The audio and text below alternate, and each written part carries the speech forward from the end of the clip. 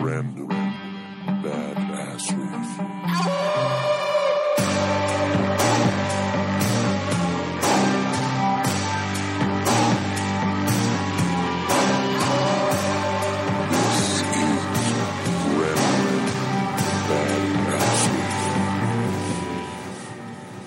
You've caught me in the act of deflating my ass cushion. That is a hell of a sentence. That is a hell of a start for a show. It's that, did I tell you about this thing last week? I think I told you about it after we hung up from the recording. The balance, the active sitting cushion. No, I haven't. I think you did mention it. Yeah, it's like a latex, it's plastic, basically. It's like a yoga ball, but you put it on your chair. Uh-huh. And it stops you from sitting in one position for too long. Yeah. But you did tell me about it. Yeah, I think I've had this thing because you choose your own inflation level. I think I had it too strong, so it's actually been hurting my back. So hopefully, what I just did will help. Is it bouncy? No, it's only like 2 or 3 inches thick. Okay. So you're just trying to find an optimal. You want it inflated enough that you can move around on it, that it's supporting you. Yeah. But if it's too, I don't know, maybe if it's too inflated, it starts to do the same thing a chair does. Digs into your back. We'll see.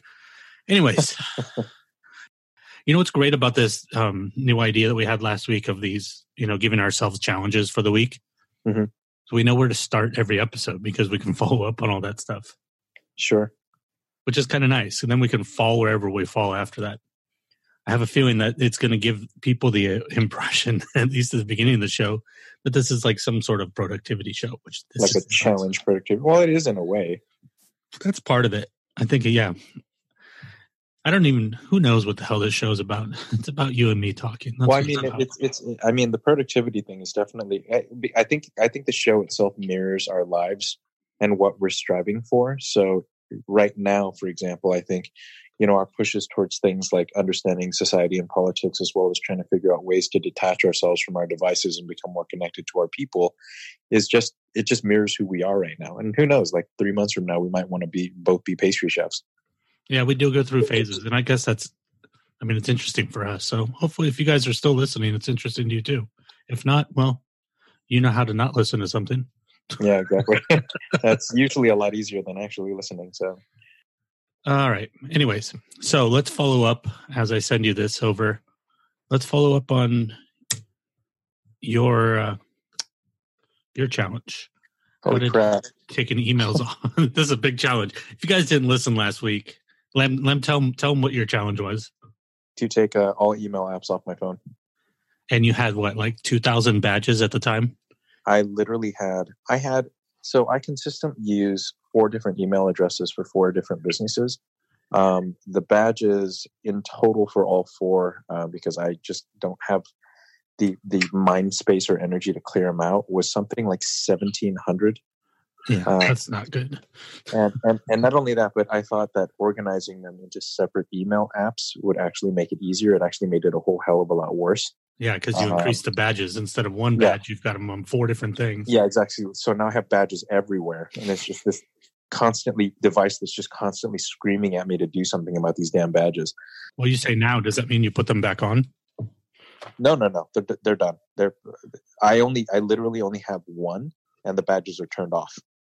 That's the built-in one, or what? No, it's one I specifically have to use for work. Makes me think, what line is that from? We don't need those stinking badges. What is that? That's Treasure of the Sierra Madres. Ah, that's right. Good call. Holy crap, you have a great memory for very specific things. Completely useless for other things, though. Oh yeah. So the experiment went horrifying. I imagined it would. That's a frightening challenge. But here's the thing, though, is that because I broke. So for anyone who knew about the challenge prior to this one, it was the informal challenge before we kind of took this next step. The challenge was to remove social media apps. And I cheated a couple of times and downloaded Instagram specifically to post certain things. And so I broke my own rules for that one. This time I didn't do it. And I made a promise to myself upon deleting the email apps that I would, regardless of how painful it was, I would not break the rule. I would keep them off. And that first 2 days was a nightmare. Like, I mean, I can't even tell you, like, people were trying to figure out where the hell I was. I wasn't responding to stuff. Apparently I had a conference call. So I had to figure out how to do it, basically. It's a learning process for sure. Yeah, because I sent out an email to most people saying, hey, I'm going to be checking my email, at 11 o'clock and at 4 o'clock. And it turns out that you can't just tell people when you're going to check email. You have to tell them when you're not going to check email. Right. And that's a weird thing to say, but in a world in which we expect people to be on call all the time, not being on call is unexpected. So you have to tell people, I'm checking them at these times, but I'm also not checking them any other time. Right. And you would assume that the second part is implied. Absolutely not. It's implied. So that first day was a nightmare. Like, people were trying to find me. No one knew where the hell I was, because they just weren't used to it. And I didn't do the thing that we had talked about last episode, which is slowly acclimate people to it. I just went cold turkey for everyone and said, okay, like, we've got these are literally the times I'm going to check, 11 and 3:30. And if you want me to respond to something quicker, then you've either got to call me or text me. Call me if it's really important. Text me. I may not even see that right away either. Disaster. I think the cold turkey, in the long run, it's hard at first, but it's better, because I think when you acclimate people, they kind of learn how to edge and manipulate you to where you don't actually only check twice a day, in my experience, at least. Yeah, it's definitely the better way to go. Well, I mean, I don't have any experience doing it any other way. Like, the only way I've done it is cold turkey. But I will say that people adjusted to it really fast. I will say that there are a few outliers that had some issues. So I'd say by like day 3, I'd say 90% people were on board and knew what they were doing. And there were only a few people. Unfortunately, one of them was my boss, who had issues with it, but then he got used to calling me, or the more important thing, which is batching his emails. Like, most things that people email you with throughout the course of the day are not time dependent, right? Even if it's a task. So I just brain train people to combine them. Yeah, just save a draft in your outbox. Yeah, and just drop. And I told my boss that once you get to 5 bullet points, send it to me. Yeah, and then I'll see it. And that's why that buy-in, what we talked about a little bit briefly, that idea of telling people why and making them understand why it's valuable to them that you're doing that is so important, because we live in this world where we assume that everybody's at our beck and call at all times. So we take on this sense of entitlement, and it's really hard to get people to turn against that sense of entitlement when they don't see how it benefits them. Sure. And I definitely put that in my email out to people about the 11 o'clock and 3:30 thing. Is I told people why I was doing it. I didn't want to be ruled by my device. I wanted to have more time to focus on the things that were important, not just in my job, but in my life, and so on and so forth. So, I mean, I made all of that as abundantly clear as possible. And there were definitely people who, after the fact, wanted to, they asked me, is something wrong? Like, are you, are you losing your mind or something? Are you having like a nervous breakdown? And my response to them was, yes, I am. 100% I am. Totally. I'm 100% controlled by my device, and I'm sick and tired of living that life. And that's not to say that I have any problem with the way people work normally. I just don't want to be stuck on my phone 24 hours a day. Well, everybody, in reality, when you actually get down to ask people about it, everybody feels that way. We've just been programmed to believe that that's normal. Sure.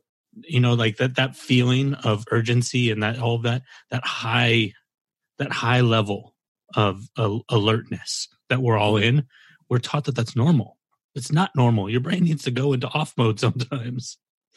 I will say, though, that I had to come to a compromise. Like, so part of the thing that I just said to you was that I had to install one email app on my phone.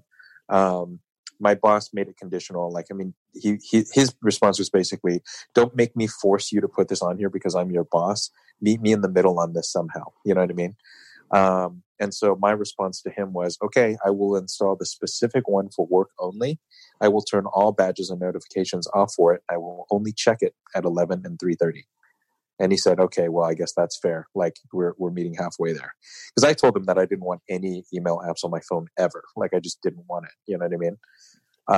So I just did that today. So as of today, we had a long conversation about it. And he understands why I'm doing it. He respects that. But he also wants me to be able to respond to client emails, because we ran into an issue where like he gave me a phone call, and I wasn't near a computer, so I couldn't reply to someone's email, and it was time dependent. So I compromised and I added a phone email app back onto my phone. But other than that, man, no more. It feels great. It feels amazing. To be honest, I mean, I've done it, but I have email apps on my phone. I just have the badges turned off and I buried them in a folder. So, if I'm on a trip or something and I'm running and I need, like you said, I have to do this now and there's no other way to do it, I'm not going to go to an internet cafe. Do those even exist anymore? I'm sure I'm positive they do. Do they have computers in there where you can? I don't think you can anymore, really. Who the heck knows, man? I don't know. Libraries, I guess. Yeah. I was just reading this article about someone who, actually I read two articles. One person lost their phone and another person gave up their phone for like a year and a half. And they were just talking about how baffling it was for people, talking to people about not having a phone. People say, well, what do you do in case of an emergency? And I've had that exact conversation with somebody. Actually, it was with my mother. And I said, you lived over 50 years of your life without a phone in your pocket. What did you do in case of emergency then? Like you've survived this long. Now, all of a sudden, we believe that this is the only way to do things. And it's so scary because you do look like a nutbag. People can't wrap their head around it. Yeah, but I also do see the logic from the other side in it. Like I'm not one of those Luddites, like I do believe that the power of the technology is very much there and very usable by humanity. I just think that it's the difference. It comes down to what we always talk about, right? Like, or what we talk about when it comes to politics. It's about need, not want, and it should be about want, not need. Right. You got to have a choice. The device cannot control how often you go into it. And if it does, then it's defeating its purpose. Well, I think that the culture of email has really changed because of mobile devices. Sure. To the point when you actually break it down, it doesn't make a whole hell of a lot of sense. For example, going back to my mother, like to this day, she still confuses the term text message and email. Why? Because when you actually think about it, they're not any different. They're literally no different. Well, they should be, but they're not. Right. Because now we have email on our phone, but before email was different because you had to go to the computer. So, you could send things that you could look at on big screens and, you write longer things because somebody's sitting down to read them. They're not on the go. And sure. A text message was supposed to be something immediate, like running late. But now we use them interchangeably. And I don't know that that's to our benefit. I definitely think that it isn't. It's man, it's even hard to describe. Like I feel like I'm going through this weird transformation, and I'm coming through the other side with the wisdom that I've always needed to use this device properly, and read email properly and treat texts properly. I think I've slowly been coming to that just naturally with some of these things, like with text messages, for example. Most people think that I'm horrible at responding to text messages, and there's a reason for that. It's because we have an expectation with text messages that a reply has to come right away, or a reply has to come at all. Right, you know what I mean? Like at the chat room. Yeah, exactly. So you send me articles all the time that I don't reply to, even though I've read them. I don't reply to them. I have people from work who send me documents that I read and then don't reply to, and I think there's a certain expectation level that I've over the last year of my life I've been trying to set subconsciously about not feeling, because it's the action that kills me. It's the need to respond to every single message, and I mean, on any average day, I think the it was actually a conversation that you and I had probably about 2, maybe 3 years ago about text messaging that led me to track an average for over the course of a month as to how many text messages I averaged a day. And it was something like 147. It's probably worse now. Oh, yeah, absolutely. It's worse now. But the thing is, the way I treat them is very different now. You know what I mean? When I was getting those 147 text messages, I was replying to all of them right away. So there was never a point at which my attention was held on something for more than 15 to 20 minutes before I was replying to a text message. Right. Versus now where, because I have notifications turned off on my phone, like I'll dip back into my messages and I'll see like 47 messages. Or like, 22 messages or 103 messages, however long it was that I was doing the thing that I was doing. But I will not let my attention be diverted by that device. I just won't do it. I kind of went through a similar thing with text messages recently because, like in the time that you've known me, I've always been the very fast replier. Always. Oh, yeah. You're like instantaneous. But it's because you also used it on your computer. So that's a little different as well. Like up until 2 weeks ago, I didn't have a Mac, so I wasn't getting iMessage on my laptop. So it was kind of a nice escape. And actually, I've turned off notifications for iMessage on my Mac from time to time, just because I just don't want it. I'm so used to not getting it that now getting it annoys me. Yeah, see now, that's the place where I prefer to text message now, because that's an ironic time to get a chime. I was wondering if you did that on purpose. That wasn't mine. That was yours. Was that mine? Yeah. There's no way that's mine. All my notifications are turned off. I didn't get a notification anywhere. So. Oh, it's weird. That's really weird. So it's the technology gods that are mad at us right now. Yeah, exactly. Sending us a message. Sorry. But I actually prefer to text message on the computer now, because now it's like I actually think of it more like a chat room. Like, while I'm sitting here and I'm doing this, I'm available for chat. I actually agree with that. Like, because I do so many things, a few things we'll talk about offline politically that will fascinate you. But I definitely feel like those are office hours for me. You know what I mean? Like I'm a professor and those are office hours for me. So if there's a time in which you want to talk to me with undivided attention, it will be when I'm sitting in front of my computer and I'm messaging you back. Right. Yeah, because that's one thing I wish that you could do with text messages that you used to be able to do with like AIM. For anybody that's too young to know what that is, AOL Instant Messenger. Yeah. Kind of the precursor to many things. What we understand as text messaging today, sure. Yeah, and the messaging that was built into Facebook and all that stuff. AIM and ICQ were the predecessors. But anyways, what you used to be able to do in those things is you'd say, I'm here or I'm gone. Yep. And some of them, even if you were inactive for a period of time, it would show like inactive. I think Facebook still does that. Actually, Facebook Messenger on the desktop tells people when you're active. But that was a different way, because you're like, it was also a different time.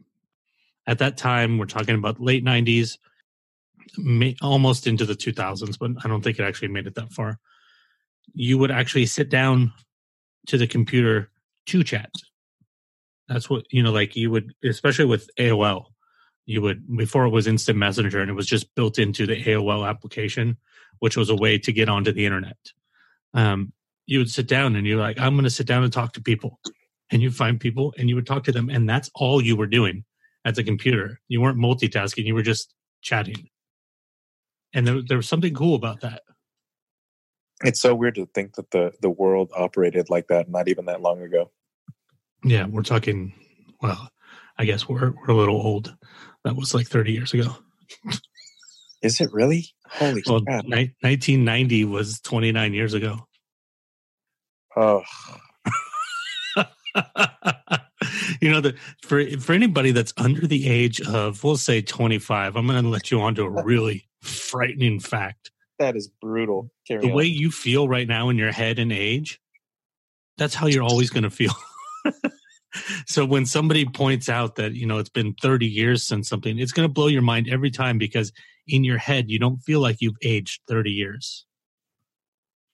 That was one of the rare moments, Chad, in my life where I kind of freaked out a little bit. I didn't know what to do with that statement. I never conceive of it that way. I never think to myself like I think about certain friendships I've had. Man, I've known Carlos Agrillo for 25 years. Right. I've known Eric Victorino for 20 years. I've known, I think, Sarah for 25 years. Jeez. I've known my friend John Carlson for over 30 years. Dude, there are kids who have been born, gone to college, and gotten jobs in the time we've had certain friendships. Right. Well, there are people that I've drank with. Well, I don't drink anymore, but when I used to drink, I would drink with. I was in college when they were born. Oh, man. That's weird. That's really weird when you think about it. That is you have to stop weird. thinking about it. Also, while we're still talking about the email apps, do you still have social media apps off your phone? Man, that's a no. well, here's why it's a yes, and here's why it's a no. I allow myself. Here's a weird compromise for you, and you're either gonna love or hate this one. So I install Instagram on my phone for 30 minutes each night. Interesting. It's a lot of work. So yes and no. Yes, that's the reason why I do it, because what I'm trying to trick myself into is at some point I'm just going to be like, wow, this is a pain in the ass. I'm going to stop doing this. So what are you doing in those 30 minutes though? I dig through all of my art stuff. Like I love looking at, artists and things that I've found interest in. I reply to a few people randomly. There are some people who I only know through Instagram for like business stuff. So I reply to a couple of those messages. It's not as intense as it used to be because I only give myself half an hour to 45 minutes to do it, and then I uninstall it. But yeah, my hope is that in the process of making it such a huge pain in the ass that I will just at some point stop doing it. And that's why you choose not to do it in the browser. Yeah, exactly. I mean, browser just seems a little too easy to dip into. You know what I mean? So I've kind of, because I'm on and I don't care who gives me shit for this, interface wise and ease of use wise, my Mac is a far superior machine than to any PC I've ever owned. And so I'm on my computer more. Like I just enjoy the experience of using my computer again. Right. You know what I mean? And so having Instagram on my computer is actually really tempting. I dip in and out of it more often than weirdly, I actually felt like I was on Instagram more on my computer than I ever was on my phone. Well, in reality, it's way cooler on the computer because the images are huge. Yeah, it's a better experience. The pictures look better. The videos run better. I mean, all that stuff. I'm not looking at it. You have a keyboard to type with. Yeah, exactly. You can type way faster. The speakers are better, so the videos are awesome. So the experience is better, and I don't want it to be better. That's not the point of it. You know what I mean? The point is if a social media is going to serve any practical purpose, it's to make me feel a connection to a certain thing a certain way. And I felt like I needed to control that a little bit more by having it on a device and only at a certain time of day. And it worked, actually. I don't dip in there nearly as often as I thought I would. And I've already had 2 nights out of this week, for example, where I've just been like, it's a pain in the ass. I'm not doing this shit. I'm officially completely detoxed. Really? Done? I haven't signed into any of my accounts for a week and a half. Oh, man. That's amazing. Now, I found a way to post so there's, for anybody curious that wants to try this, for example, announcing the episodes. I have to announce the episodes. That's, until I decide that I don't want social media at all, I'm going to announce the episodes. That's all I post. Sure. So there's a thing called Later, which is it's a Instagram scheduler. So I go into Later and boom, schedule my post, and then it posts the next day. And then for Facebook, I sign into for Facebook and Twitter, I use Buffer, and I'll just schedule the post for those and then leave that. And I'm doing this all on the desktop. And then in 15 minutes, I've got less than 15 minutes. I have my post scheduled. I haven't been distracted by looking at anything else. I haven't seen any messages to reply to, nothing. I just schedule and leave. And it is wonderful. But because of that, I've had to take on other things. So that was my challenge. The reason I brought that up, that was my challenge last week, was to use social media only for posting episode posts and posts for things that show up on the website and not posting anything else.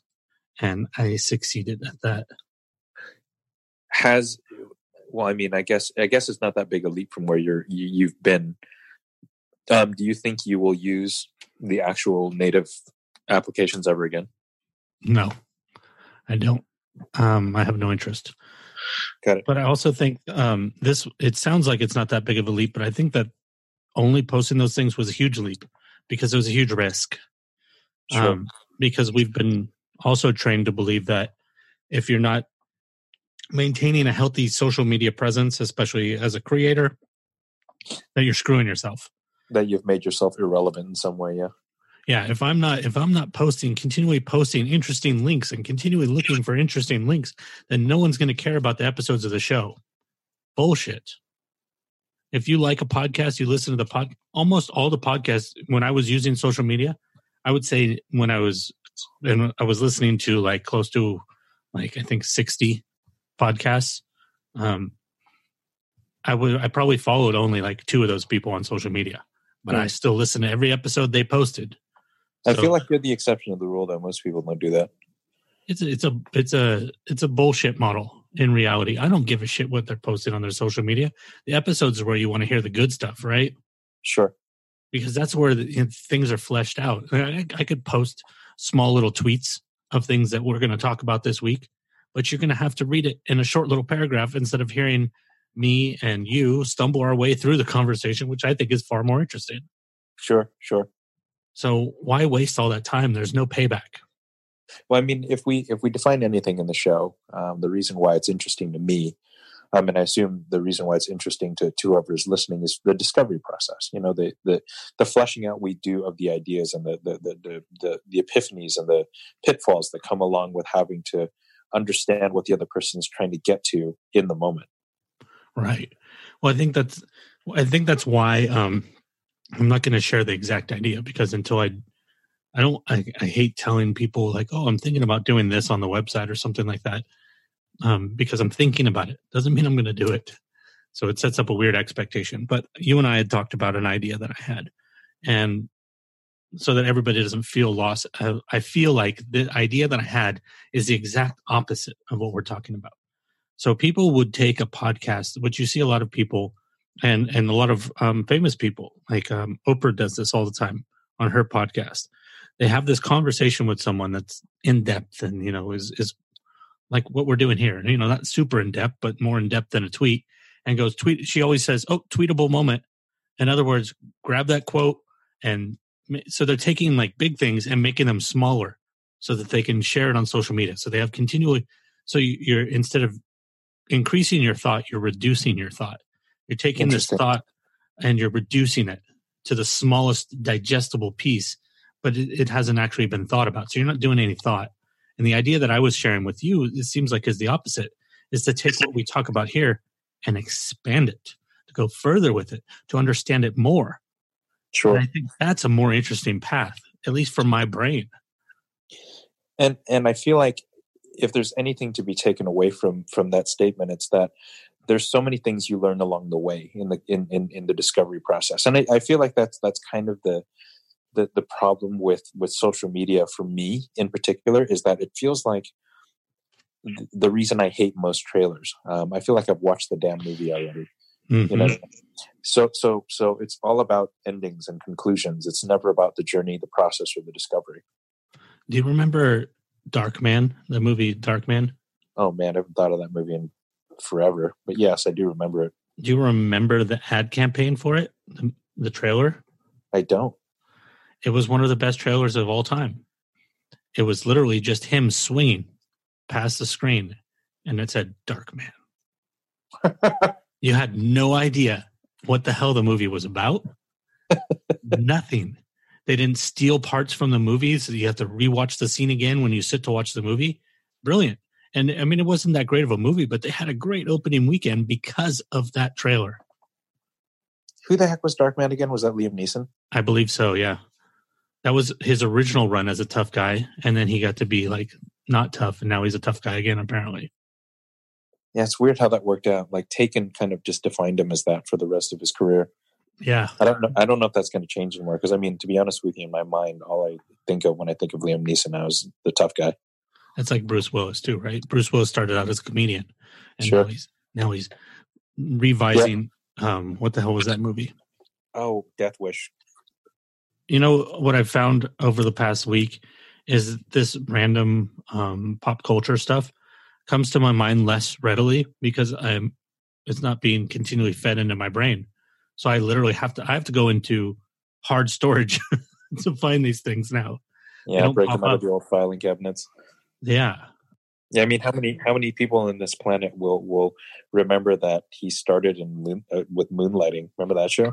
I loved that show at the time. I was a kid, but show. It's a fantastic show. But yeah, remember he was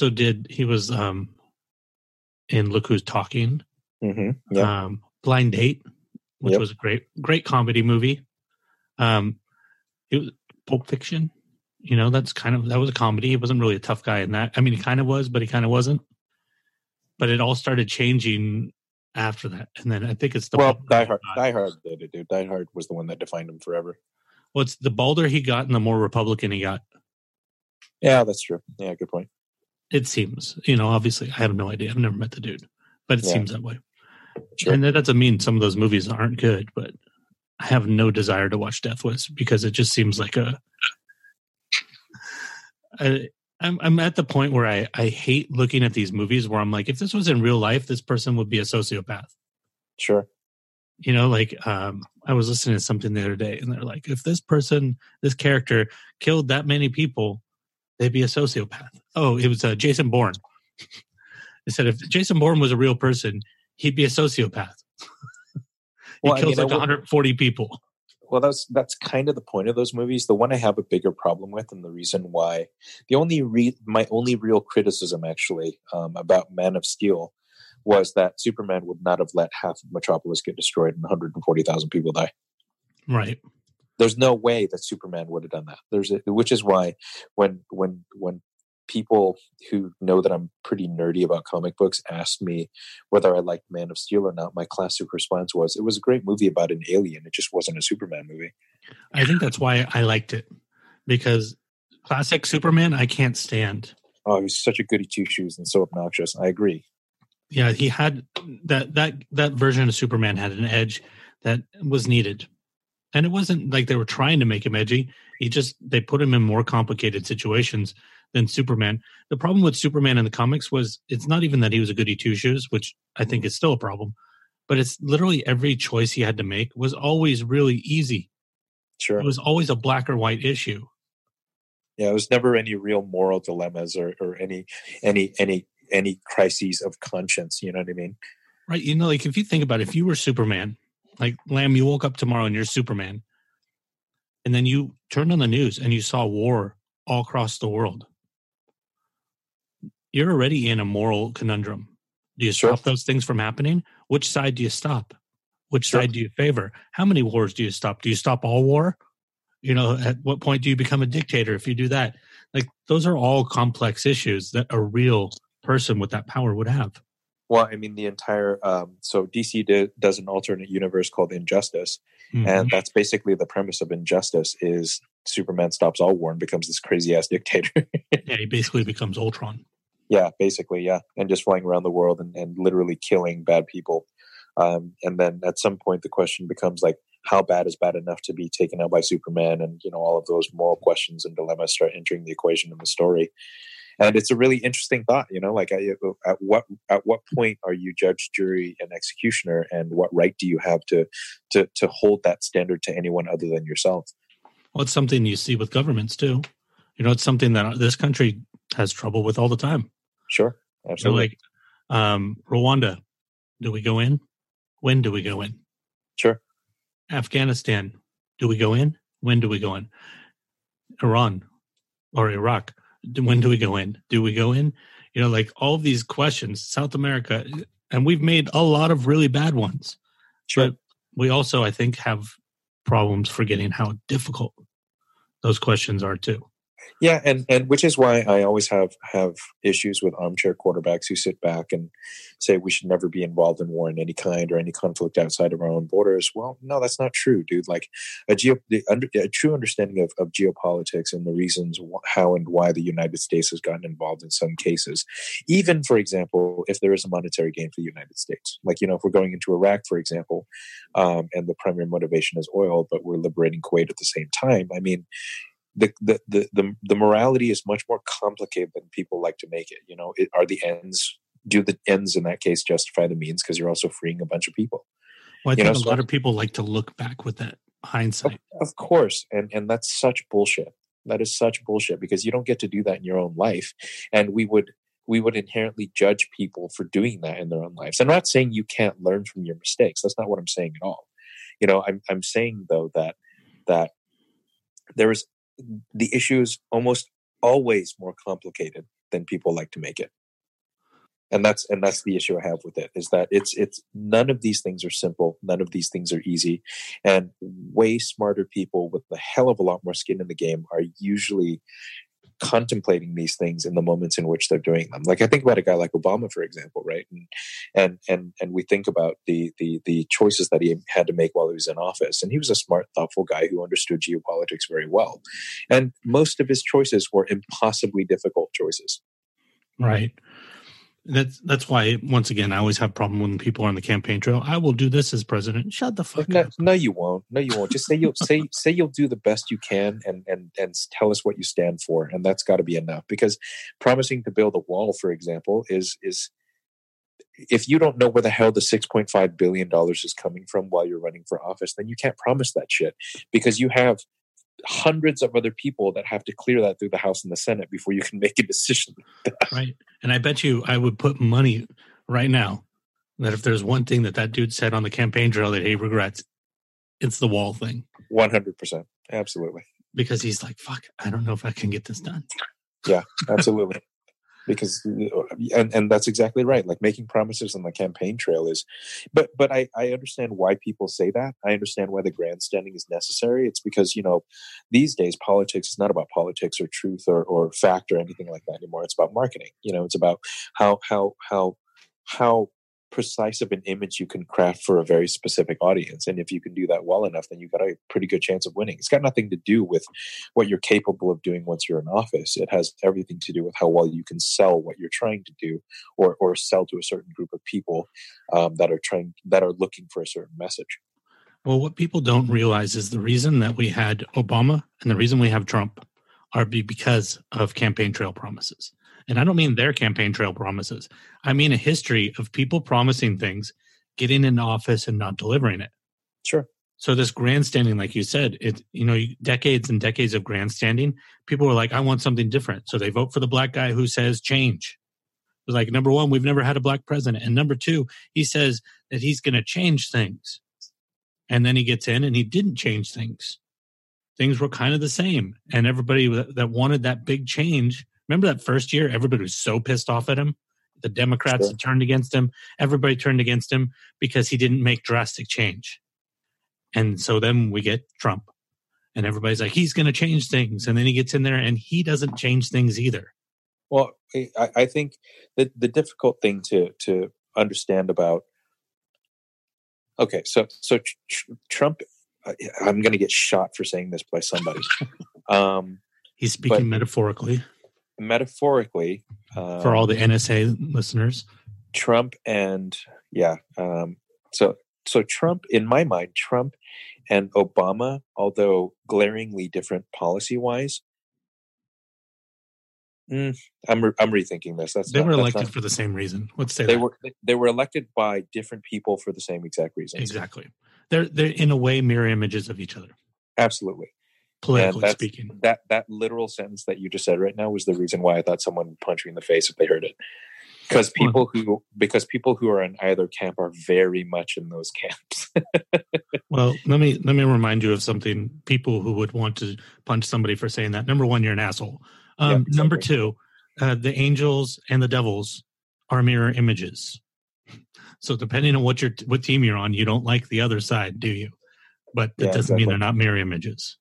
So, and I think that's the one thing that I take away from the Obama discussion that we're talking about loosely here is that politics is very complicated and usually takes a hell of a long time to achieve anything. Like, we're a slow moving machine that basically governs 300 million people, so nothing happens quickly, and nothing happens quickly or dramatically usually, unless there's some kind of catastrophic event that creates the need for it. Right. And that's what we want to understand. Yeah, of course that's the way we want it, because otherwise it's fucking chaos. And I understand. Don't get me wrong. I'm not saying, for anybody's listening, I'm not saying that there aren't people suffering that need something done for them right now. The reason you want the government to move slow is it also prevents really bad things from happening really fast. Yeah, because you want thoughtful people to come up with good solutions, not knee-jerk solutions to emotional reactions. Everything's got to be thoughtful, dude, because there's 350 million people who are going to be affected by it. And that's just in your own country. Usually the decisions that the United States makes affects many other countries on top of that. Right. Like, everybody's, there's a lot of people that are really mad that, like this investigation of Trump is taking so long.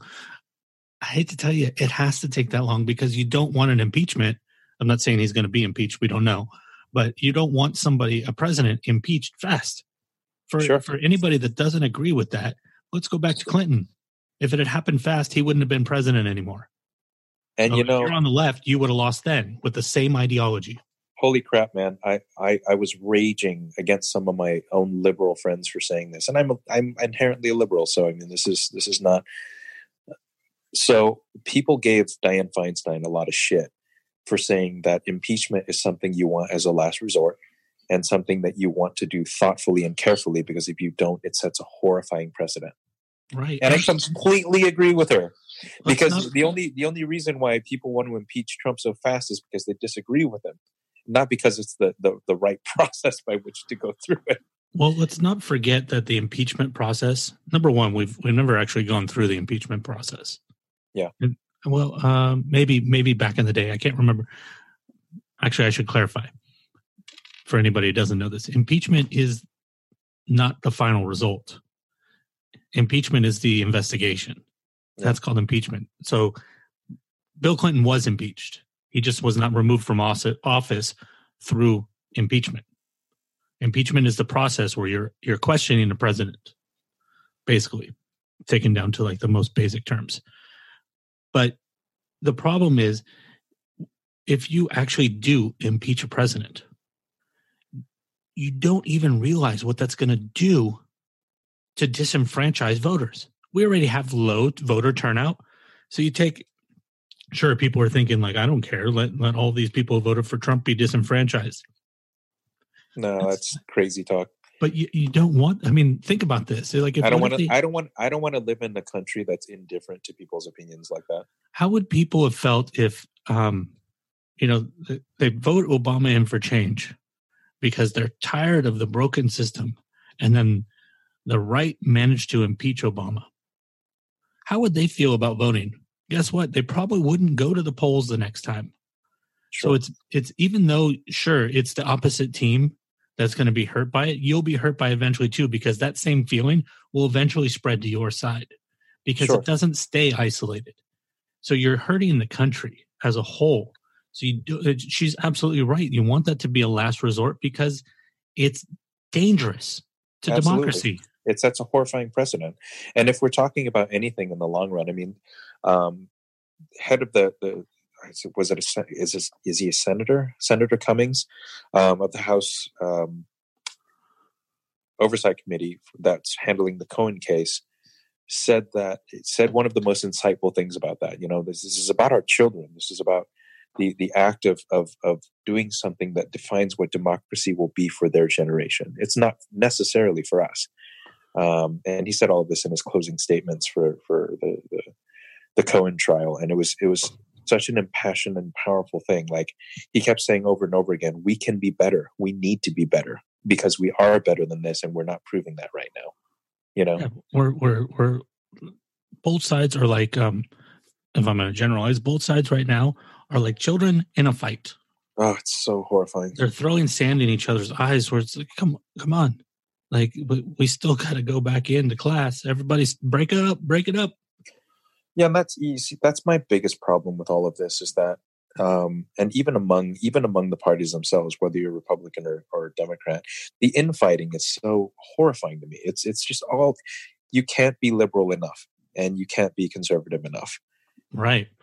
and no one can talk to anyone, and it's just a quagmire of bullshit. What people don't realize is that same thing that I was talking about that impeachment does, where it disenfranchises voters. So does this infighting.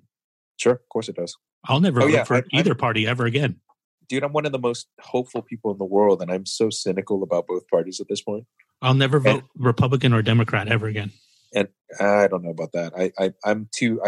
I mean, you know what I'm involved in. So, I mean, I'm too involved in the political process. I think I will.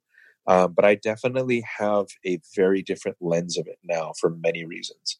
A lot of the infighting stuff that I'm talking about, for example, is not just me observing this from the outside looking in. Like, I'm involved in the political process. So I see a lot of this bullshit firsthand, and it's really tough to watch.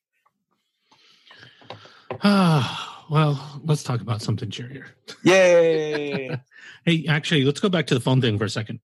Two things. Okay. First of all, I still have a follow-up. Have you played Oxenfree yet? I have not. I've downloaded it. So I don't know. I think I did tell you, and we've kind of mentioned it a little bit in text message, but I had to do the quickest move of all time. So I'm not moving far. I'm moving a room. But I'm also like the roommate that's moving out of my room had to leave very abruptly.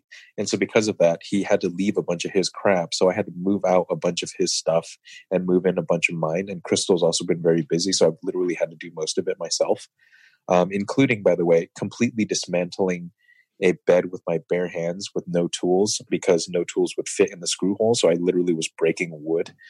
And then having to haul it. And so unfortunately, I haven't played it.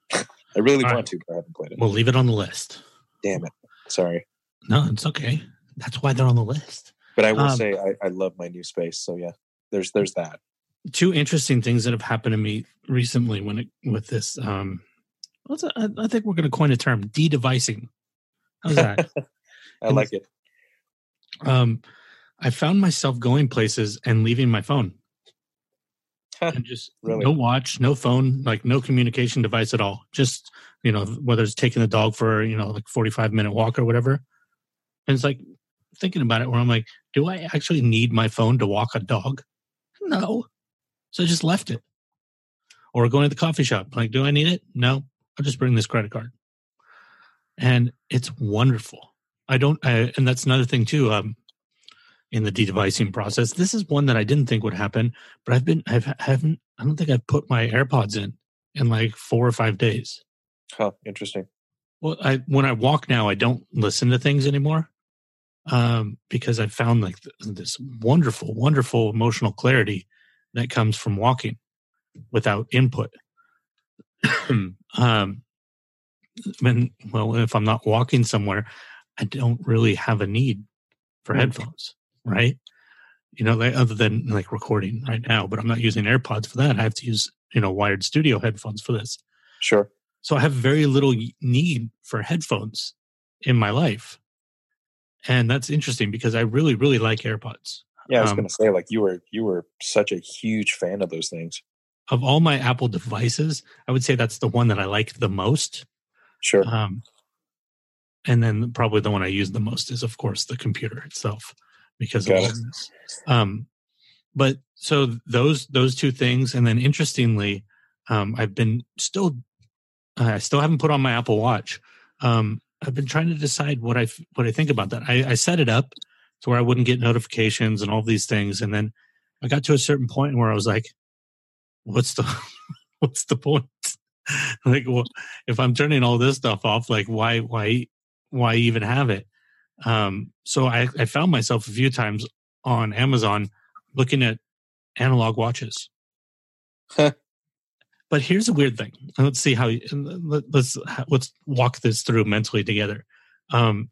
So what do you wear on a typical day, as far as watch or non-watch? Oh man. So up until January, I don't know, the first week of January, I was wearing an Apple Watch essentially every day. Mostly because I didn't want to look at my phone as often. But that's stupid because I'm looking at it just as often. I'm just looking at a different device. Yeah. So pretty much after that first week of January, I kind of rebelled against myself and said, fuck this watch. And I put it in a drawer, didn't even charge it. And I haven't worn it ever since. And do you wear another watch though? Prior to the Apple Watch, yes, I wore a watch every day. But since then, I haven't worn any watches at all. Okay, so then maybe you can. I have a logical train of thought here, but there's also I'll be the judge of that. There's also trepidation, which I think is unnatural because of the logical train of thought. But when I found myself going through and looking at watches, I found some great watches. There's some really affordable watches. Like Citizen makes these great watches called Eco Drive. I've seen those. Yeah, they charge themselves, so you don't even have to worry about batteries in it. So basically, it's like the opposite of the Apple Watch, which you have to charge every day. This is a thing you have to charge like every 6 months. And you don't even have to do that. I mean, if you got the one I'm thinking of, then it's charged by kinetic motion. No, it's charged. This is actually charged by sun. Oh, okay. Or actually, not sun, light of any source of light. So it would die in 6 months in a drawer. But if you took it out and wore it in a normal day and walked around your house, it would never die, unless it broke, of course. So it's actually better than kinetic energy. But great, fantastic watch, really basic, simple, like military style watch. $100, pretty awesome. Huh. Yeah, I was like, nice. That one looks cool. And then I had this as the conundrum. I had this realization where I was like, oh, there's one thing that the Apple Watch does that actually I'm not sure. I don't remember. I had to actually remind myself how I dealt with it before the Apple Watch. And that's notifications for like alarms and calendar things. You're like, oh, you have to be somewhere in an hour. Oh, that's right. And I had to remind myself, I did that with my phone before.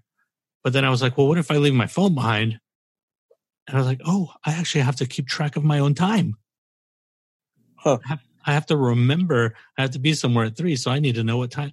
And that was a really weird realization where I was like, oh, these devices make me less present. They tell me what time it is, but I'm completely unaware of what time it is in my mind. Have you noticed that since going watchless? Or are you just looking at your phone a lot for that stuff? I am looking at my phone a lot.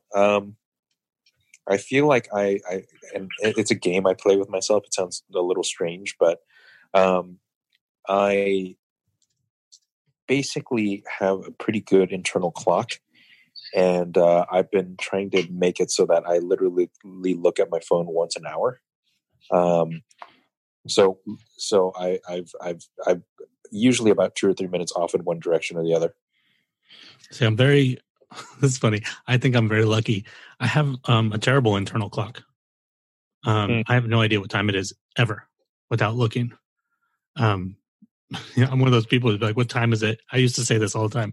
People would say, what time is it? I'd look up and I go, daytime. I think I stole that from a movie.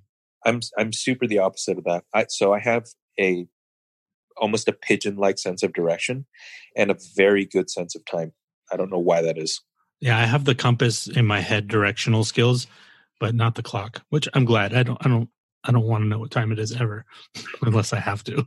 So I don't know. I don't know if there's also the whole thing of like, should I buy a watch for $100? And what if I buy that watch for $100 and then after, like 3 days go, like you don't know how permanent the choice that you're making. So it's, $100 is not a shitload of money, but it is a lot of money to waste. Sure. Not that buying a watch is a waste, but it is if you don't end up wearing the watch. Sure, absolutely. So I've been bouncing around with that one. That's one of my current.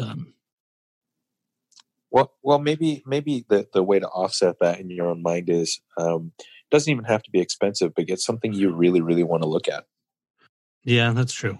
Like I used to buy watches from this company called Nuka, and they were really coolly designed watches that didn't have like your typical hands or digital display or anything like that. Like there was like weird beeps and buttons and flashes and stuff, and it was just an entertaining experience and cool to look at. Oh, that's the other thing too. I'm only looking at analog watches. Ah, I see. No digital displays. Because I feel like that's just supplanting one digital device with another one.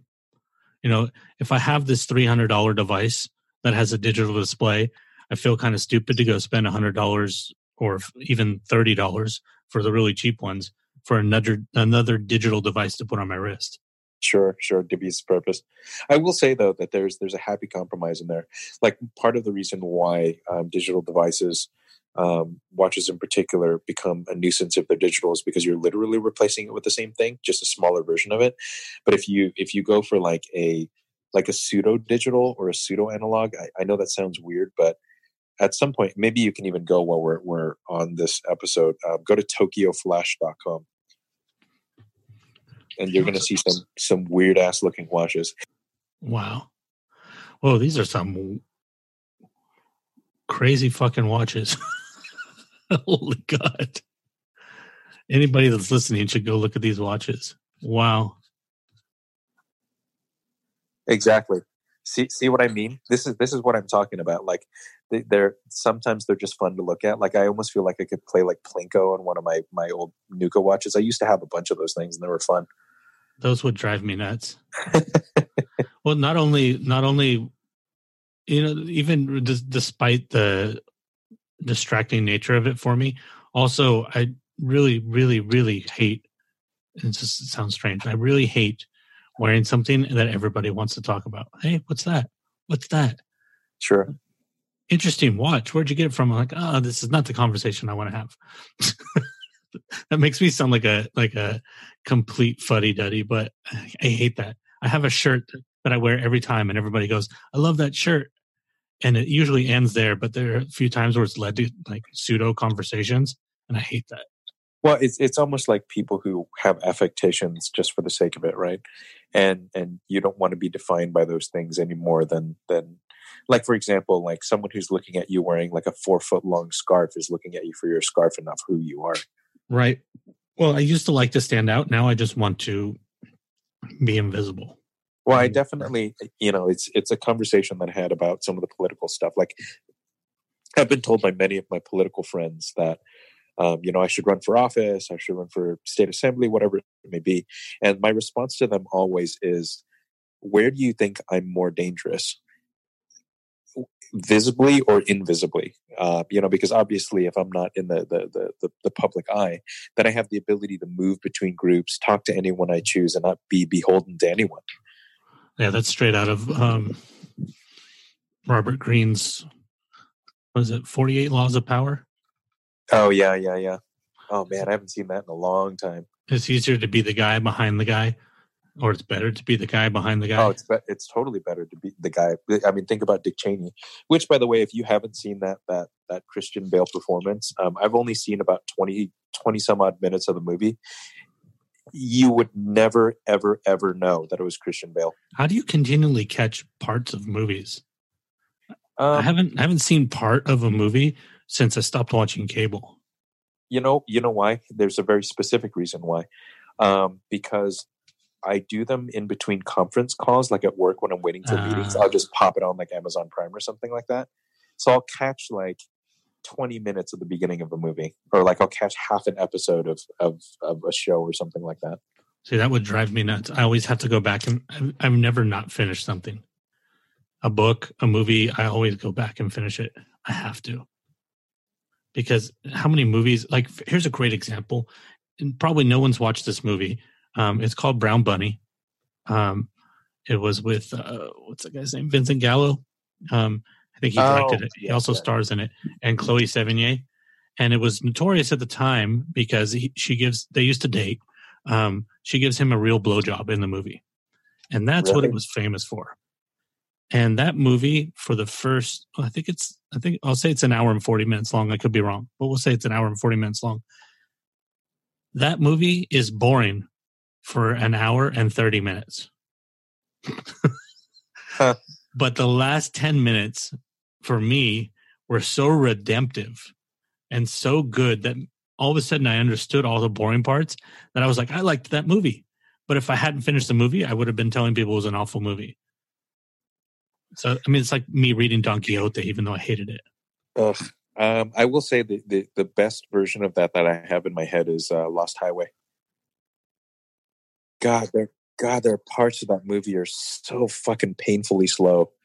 And then there's some badass moment that happens. You're like, yep, that's why I'm watching this. It's like most Jim Jarmusch movies too. Yeah. I mean, you're like, whoa, this is a really boring part.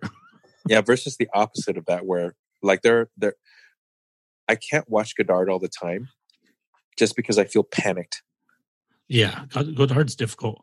Like it's just constantly moving. The only one I can really watch over and over again is Alphaville.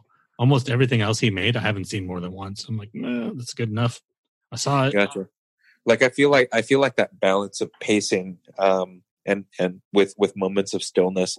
I think the only real director that I see do it as well as he does consistently is there's two actually, and two very different directors. One is David Fincher, right. And the other is Wes Anderson.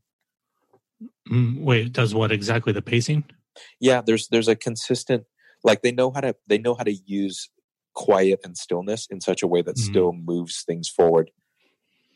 Like I think about how atmospheric and terrifying Seven was, and right. in those moments I realized how little is actually going on in that movie. You know what's interesting is you bring up David Fincher. I just the guy. Do you know Up and Vanished? Are you familiar with that podcast, Up and Vanished? No. So Up and Vanished was this podcast. It might still be active. I'm not sure.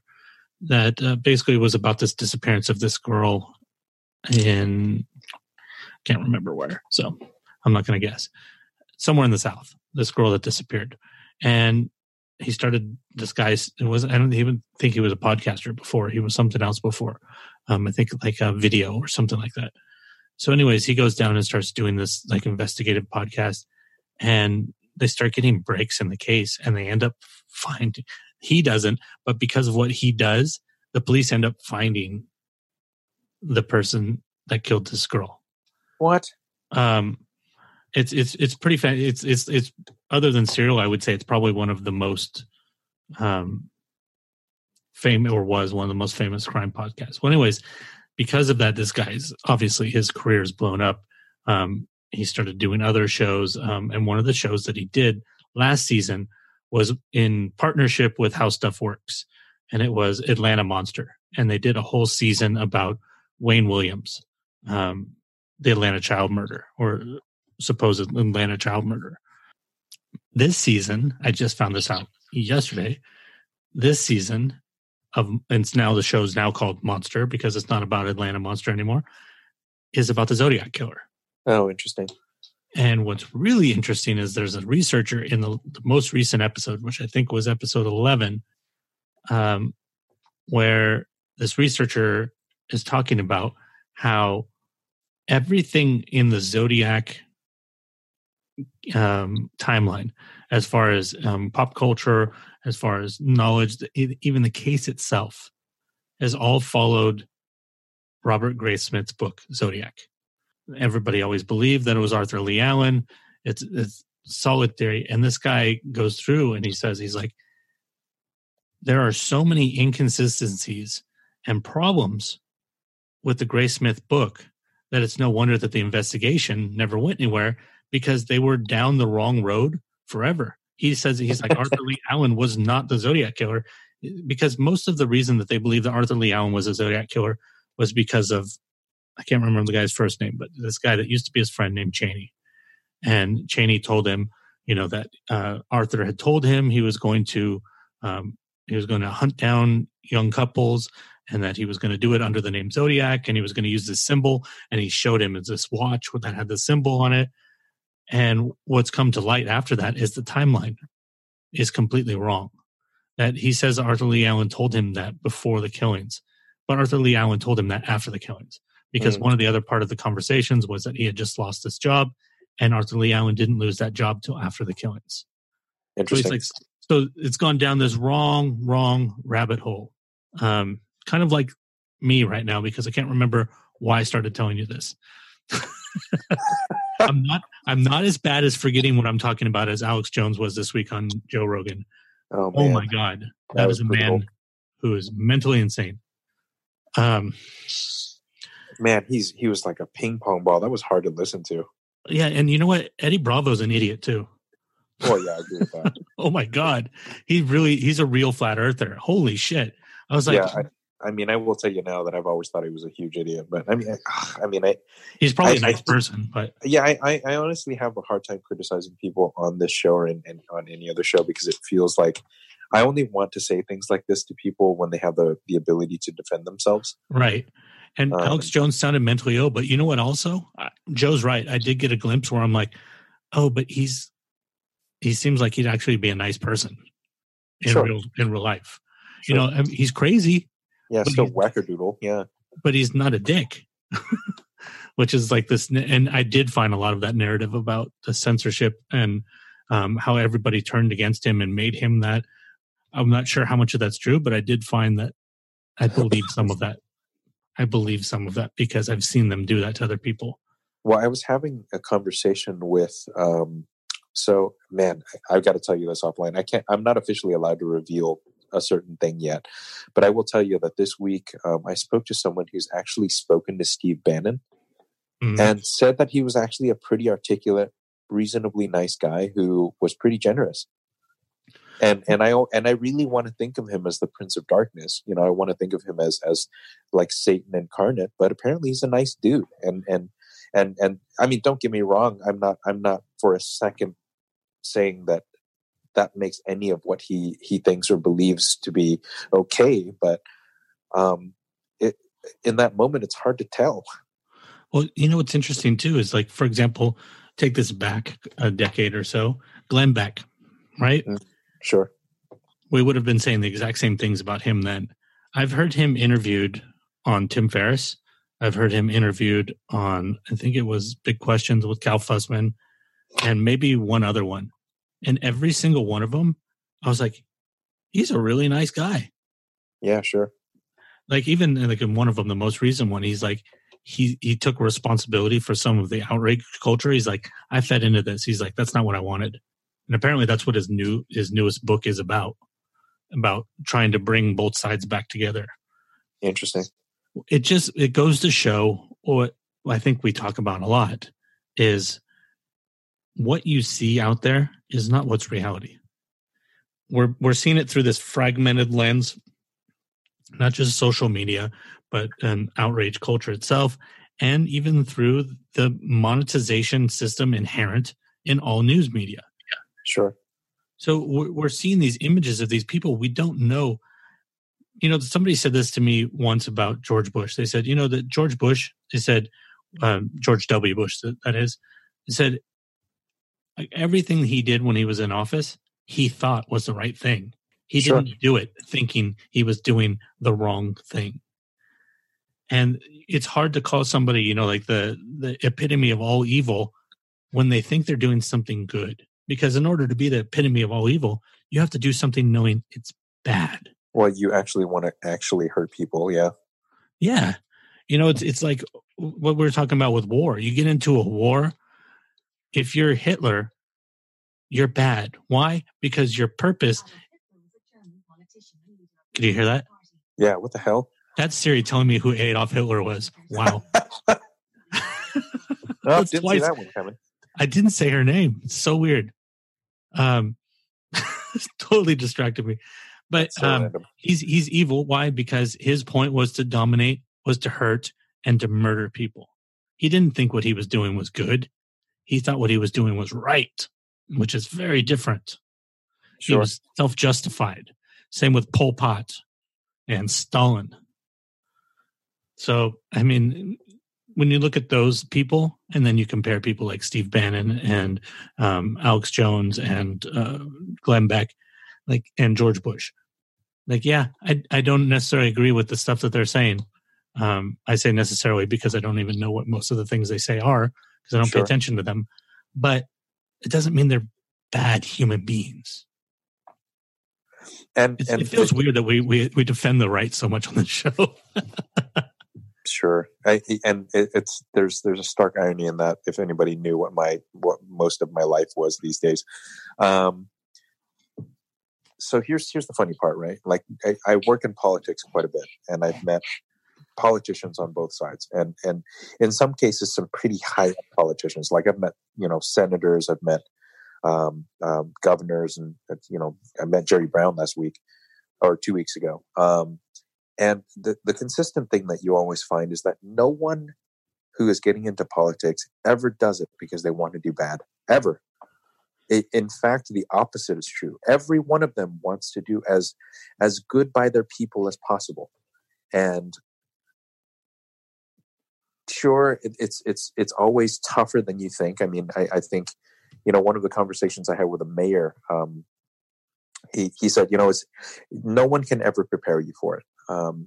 Regardless of how many conversations you have, you can even speak to a president about being a mayor, and he still couldn't prepare you properly for it, because the job is so many different things, and it goes in so many different directions as you start to do it, that whoever you thought you were going to be going into it is a completely different person within 30, 50, 100 days of you starting the job. You're a completely different person because you're having to wrangle so many different tools that you've never ever used before into a very specific environment with very specific tasks in mind, with a bunch of people who are also trying to do the same thing. And you're operating off so many assumptions too, right? Sure. So you're leveraging these tools, but then, for example, the choices you have to make we know they're not clear. They're never clear. If they were clear, everything would be perfect and sunny and roses. But there's also, you have to question, when you get information, how do you know it's right? How do you know it's true? And, you have to, if you're the president of the United States and you're getting information from an intelligence community, how do you know if they're right? George Bush had that problem. Weapons of mass destruction. Remember that? Oh, guess what? There weren't any. And how do you know? He trusted it. Why? Because that's his job. Well, not only that, but I mean, everyone who gets into politics, right? I mean, one of the defining characteristics of politicians is that they have to have some level of political subjectivity, because they're working for, at least they're supposed to be working for, their constituents. But everybody's got an agenda, and very few people are actually seeing situations and circumstances in that regard objectively. And I think the objectivity in many cases is what's missing from current politics, for example. Is that it's there's too much agenda and too little open-mindedness about what a better solution would be. Like, I don't think Democrats or Republicans have realized at this point that they're both fucking wrong and they're both fucking right. I've been wondering for the longest time, well, I shouldn't say for the longest time recently, what happened to the non-socialist left? Why is everything on the left slanted towards socialism now? There used to be a split. What happened to the non-socialist left? Let's take a little bit more of a look at that. How many people on the left, even, or actually not even just on the left, how many people in general, for either party, understand what socialism really is? Yeah, nobody even understands the difference between socialism and communism. Of course. Sometimes I think I do, and then at a certain point, I read something, I'm like, "Oop, I didn't know that." Okay, guess I don't know either. Yeah, and so that's my biggest problem with the argument of whether the left is even socialist or not socialist, is because sure there are degrees of severity, and I think that the degrees are very important, because there are plenty of socialist programs in the United States that people absolutely love and don't complain about. It's just when they have to fork out money for things that don't directly benefit them, that they have a big problem with that. And that's at least on the surface my problem with America as a country now, and what makes it different from how it's been in the past, is that at some point we didn't care about us doing something that would help other people, and now we feel like we have to financially justify that. And don't get me wrong, I understand that because our economy is in a tough spot and a lot of people are not making enough money to basically support their cost of living. I get why we're crossing our T's and dotting our I's fiscally in order to make sure that we're taken care of. But by that same token, a society grows great when a man plants a tree whose shade he knows he'll never sit in. And I think that there's something very telling about that statement, something telling about that sentence that defines what America as a country has always wanted to be, and has been in spurts. But but has problems maintaining. The problem also is it's not just that there are people in bad economic situations.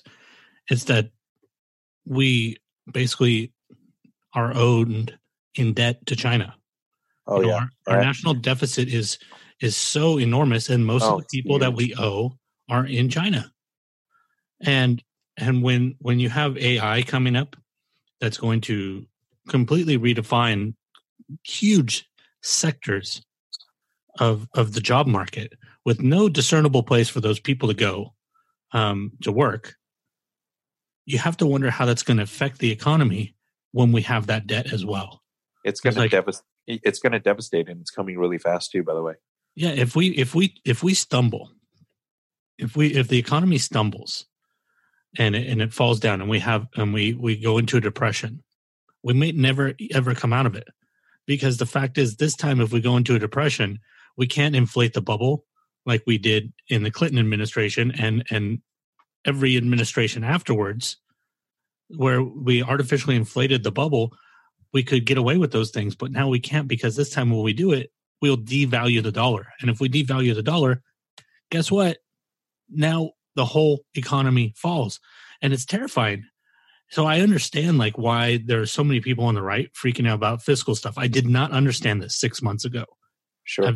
I've been working really hard to understand economics because I never have. And it is terrifying because guess what? All the people that want to do social programs and stuff, if the country's broke, there's not going to be any social programs. Sure. The first thing that's going to get cut is Social Security. Of course. Because a huge, over 50% portion of the national debt is because of Social Security, because of the boomer generation being so much larger than the generation that paid in. Yeah, I mean, that's the tough conversation to have too, right? Like, I mean, most of my friends who are pretty far left leaning, and it's tough for me to even say things like this too, because there's a very strong part of me that believes that social programs and an inherent strength in the country fiscally enough to be able to support its citizens is such a fantastic idea. But there's a fiscally conservative side of me that always asks the very important question of how the fuck are we going to pay for this? Well, there's a realist side of me that says, sure, I want to be able to send people to college for free. Sure. But if we do that and the economy crashes, now mentally handicapped people aren't taken care of. Now the elderly aren't taken care of. All these people that we're already helping, we fuck. And that's the problem I have with it, because I'm like, I want those people to continue to receive the help that they're getting. But Sure. If we destroy the system to help somebody else, everybody fails. Everybody falls. Nobody goes to college. But then there's the step back you have to take from that too, right? And the understanding of not just what programs get support and what programs get funded, but what that funding looks like and who's in charge of it. Because I always give the example of universal healthcare as my way of defining this, which is universal healthcare would be a much easier discussion if the healthcare industry itself wasn't a giant mess that is horribly mismanaged from the top, very, very top to the very, very bottom. So it costs 10 times more than it should. And now the question of whether we should or should not is not the right question. It's the right question is, how the hell do we fix this so we can support it? And I think that that's part of the issue with thinking about all of these programs. Like, for example, making community college free. Okay, why is it not free? And what is it that we need to do so that we can support it? Not whether we should or should not. Of course, in a society that's evolving, we should. There's no question about that. There's literally no question of that. We should also have free healthcare for everybody. There is no question about that. But there's no fucking way that that's fiscally possible with the systems as they are now. Right. And that's what pisses me off about people like Cortez. They think that there's two solutions to that. Print money, which, by the way, devalues the dollar and crashes the economy, or tax the rich more. Okay, fine. Maybe the rich, we can all agree maybe that sure, the rich will pay a little bit more. There's only so much money that they have, and they don't have enough money to pay for all the shit that you guys want to do. Well, I mean, it's so who do you tax next? It's a bigger problem than that, right? I mean, it's not about who pays what. It's about who's not paying what. And I think that at least in my mind, a lot of this comes back to Citizens United and defining corporations as individuals and giving them the same rights as individuals.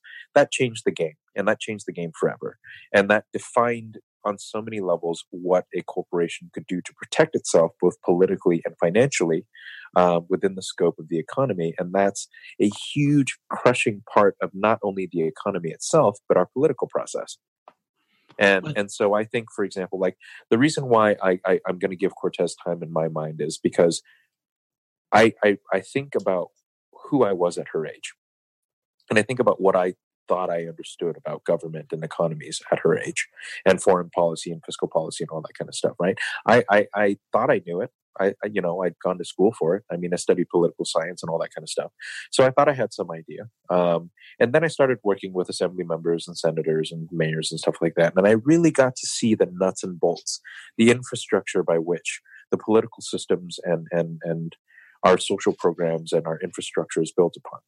And I now see that with her, I would rather have her energy and her passion and have her learn on the job than to not have her energy and her passion and have someone else's agenda with a mouthpiece that looks like her. I have to question, though, whether she will learn, because she has no motivation to. Oh, she will. Oh, absolutely. Every time that she says something like what I said, she gets all of the cheers and everybody supports her for being wrong. Like that whole Amazon thing was the stupidest fucking thing I've ever seen. Let me tell you something about the Democratic Party, having worked on the inside of it, right? They will turn on you quick. So at some point she's going to cost someone money, and she's going to hurt someone's political career, and then it's going to change. I don't think so, because that's not who I'm talking about. I'm talking about her Twitter followers and all of her fans. And remember, I don't know this woman. I'm not criticizing. I'm just criticizing political ideas here that bother me. It's this blindness. You know, there are other people who have been in politics longer than her that should know better, that think the same things. And this is somebody, one of the people I'm talking about is someone I considered voting for at one point. And the problem is it's the same problem I see with parts of the far right. Not parts of the far right, all of the far right is it's all short-sighted. You want to make this solution. You think you're, doing like what you said, planting a tree. No, you're not. You're burning the house down so that you can have a place to put a seed into the dirt. And that's the problem they don't realize, is because they're only looking at, like, oh, this we're going to get this done, and then it'll continue forever. But what if it breaks everything else? Then you fuck everyone, and that's the problem. That's a problem I have. But you see, the at least because because of where I am politically, I've tried to distill as many of these things down to their cores as possible, just so I could get a better grasp of them. Like, how and why would a person on the far right be motivated to do a specific thing or push a certain policy? And you're right, they're all short-sighted.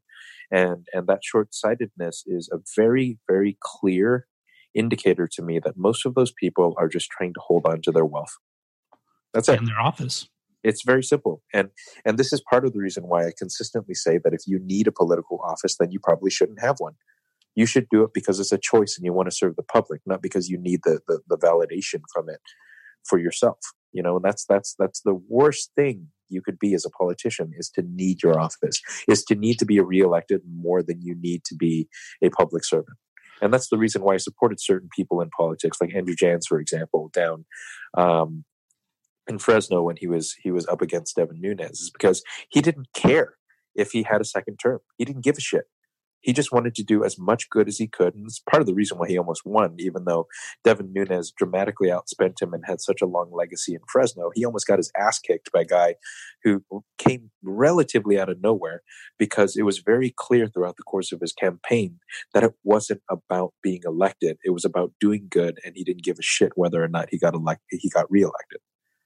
But that's rare in politics these days, and that's tough to stomach from people who I even like politically. There are politicians that I currently work with who need their offices, and it irks irks me every time. Like, it irks me every time I see them doing something to protect their public image or to worry about an action that they have to take with a certain person because it may hurt them politically later. Who fucking cares? Do the right thing and do it all the time. And I suppose it's easy for me to say because I'm not trying to get reelected, or I'm not trying to get elected in the first place. But I still hold true to the idea that without holding on to some guiding principle, without holding on to some inherent desire to serve the public good, you're a useless politician. But here's the thing that bothers me about the taxation of the rich thing. The rich are the people that make jobs, right? The rest of us are able to go to work and we're able to pay our bills because somebody has more money than us. And they're able to do that because somebody has more money than them. And they're able to do that because somebody has more money than them. Well, if you start knocking out rows of those people, you start eliminating jobs. So you fuck all of us. And it's not something I'd ever thought that I would be defending, but it's completely, it makes sense. You know, like the whole Amazon New York thing. Like everybody said, the people united to turn against one of the biggest companies in the world. That's great. You guys fucked yourselves because now New York doesn't get those jobs. So all of you people that all the people who were needing jobs now don't get them. It doesn't hurt Amazon. They're just going to go to another state and that state's going to get jobs. So what the fuck did you accomplish? It's populism on the left. Yeah. And it's the same fucking thing. It's not just the populism. It's the reason why we're in such trouble as a country, right? There is zero pragmatism here on either side. And I'm not blaming the left or the right. Like, for example, one of the guys I'm currently working with, even though I'm mostly liberal in my ideals, is a Republican. And the reason I'm working with him is because he's a moderate. And he wants to sit down at a table with people from all parties and figure this shit out, because that's the only way we're ever going to get anything done. Absolutely. I mean, Amazon is such a great example of how a trendy political movement can fuck over a group of people that are part of that trend. Right. Well, there's no logic to it when especially when it comes to economics. People don't seem to get it. And it's like if you say you tax the rich at 90%. So now that person's making the same as the person below them that works below them. Why would they do the extra work? Why wouldn't they just stay at that level? Like the economics of it is something that you can debate, right? Because you're talking about human nature at some point when it comes to that. I mean, there's a reason why communism failed. Communism failed as a political system and an economic system because there's no incentive for anyone to push beyond their station in life. Right. Well, I tell you right now, if you said, Chad, I'm going to pay you $20 an hour, but I want you to clean this house 2 times a week, and then I'm going to pay your friend over here. I'm going to pay him $10 an hour, and I want him to just clean once a week, but he's not going to be taxed, and I'm going to tax you at 50%. Think about that. So wait a minute, I have to clean twice a week, but I only get to take home $10. He has to clean once a week, and he takes home $10. Fuck that. Well, defining the I mean, that's a pretty simplistic way to put it. It's that simple, though. We're talking about math. Yeah, I suppose, but I definitely do feel like there is. Now, don't get me wrong. I don't feel like I don't agree with taxing the rich the same way that a lot of the left does. So now it's a systemic thing again. In my mind, it's not about taxing the rich. It's about not making the playing field level enough so that people who don't make that much money can make more. You know what I mean? Like, and this goes back to one of the very earliest conversations we've had about this kind of stuff, which is a country is at its strongest when it has a powerful middle class. And if you go through human history, if you go through every society in the history of humankind, you will find that to be true. And one of the reasons why China's kicking our ass right now, for example, is because they have a ridiculously powerful, wealthy, and well-educated middle class. Look at our middle class in this country. Our middle class is crumbling at the seams. People are becoming less educated, fatter, less healthy. One of the other reasons they're kicking our ass is because they have more labor than us. We have these people, these immigrants that want to come into this country and work, and we're saying no. Well, let me tell you people something about capitalism. Labor is an asset. So the more people you have in a country that can work, the more you can produce. Therefore, the more valuable your economy is. So that's where I don't entirely agree with that, but okay. How is that wrong? Well, because how do you run a factory without workers? Well, I understand that, but if you have too many workers in a given environment and not enough jobs for them, then the overall value of that specific job becomes lower because you have people we see that in the Bay Area a lot, actually. And I have friends who experience this, including myself at times, where you can have way qualified people who can't get decent jobs because there's too much competition for them. Right, but that goes back to the taxation at the top level. Because there's not people creating enough jobs. So if people have the incentive to open, Amazon has an incentive to open another headquarters and then another one. Everywhere they go, they are creating jobs. But you can't, like we talk about in this, everybody wants to buy, on the right, one of the big talking issues is always buy stuff made in America, move the factories back to America. They'd fall apart if you brought them back because we don't have enough labor to support them. Yeah, we don't have the infrastructure totally, and we don't have enough skilled labor either. And the thing about it too is, people are always worried, like, if you bring in immigrants, then it's going to lower the wages of everybody. You're right; it's going to lower the wages of everybody, but that's to our advantage because we don't only make money in this country; we also spend it, and everywhere we spend it, the prices will be lower because they'll be paying less as well. So your Starbucks coffee that you buy every day won't be $5. It'd be $4 because they pay their employees a little bit less. So it balances out. It's not just one way. It's not like the prices stay the same and then the wages go down. The wages go down and the prices go down. So I say let everybody cross the border. Let's give them all fucking jobs. If they want to come here to work, those are the kind of people we want. Yeah, I mean, the problem... So I agree and I disagree with that, right? The problem is our current infrastructure can't support that many people. Just can't. It literally can't. Our schools can't support it. Our transit systems can't support it. Our infrastructure can't support it. I mean, we're just not built to be able to do that. I mean, don't get me wrong. I'm not saying that I disagree with you. I'm saying that we have to. I mean, if you look at countries in which this has happened recently, if you look at Germany, if you look at countries around the Mediterranean area or the large cities in the Middle East that have been getting massive influxes of people, their infrastructures go into overdrive. Like, I mean, it's huge. There are huge problems that develop because of that, because the not only do the infrastructures, but the economies themselves can't support that large group of people that fast. So I think one of the considerations that we have to talk about here is not just how many people we let in this country, but how quickly they're allowed into this country. Because I don't disagree with you. I think let everyone in is a good philosophy, but how we do that and how quickly we do that becomes a huge part of that equation. Well, let's also clarify something too, though, that the way you build infrastructure is through labor. All of those places that need to be built have to be built by hands. All those things that need to be put together have to be put together by human beings. And we don't have enough human beings to upgrade the infrastructure. And so you're talking about the New Deal now and what that actually, like, there's definitely talk that, is one of the things that Obama was talking about. Actually, every fucking president's talked about it, is creating some version of that for the modern time, which is to create an environment in which we would have the need to build more infrastructure, right? So, I mean, here's the issue, right? What you're talking about, and I think here's what a lot of people are going to lose in the way you're describing this, is that you're talking about a much, much bigger thing than a specific thing like immigration. This is an entire systemic change from the bottom up. Right.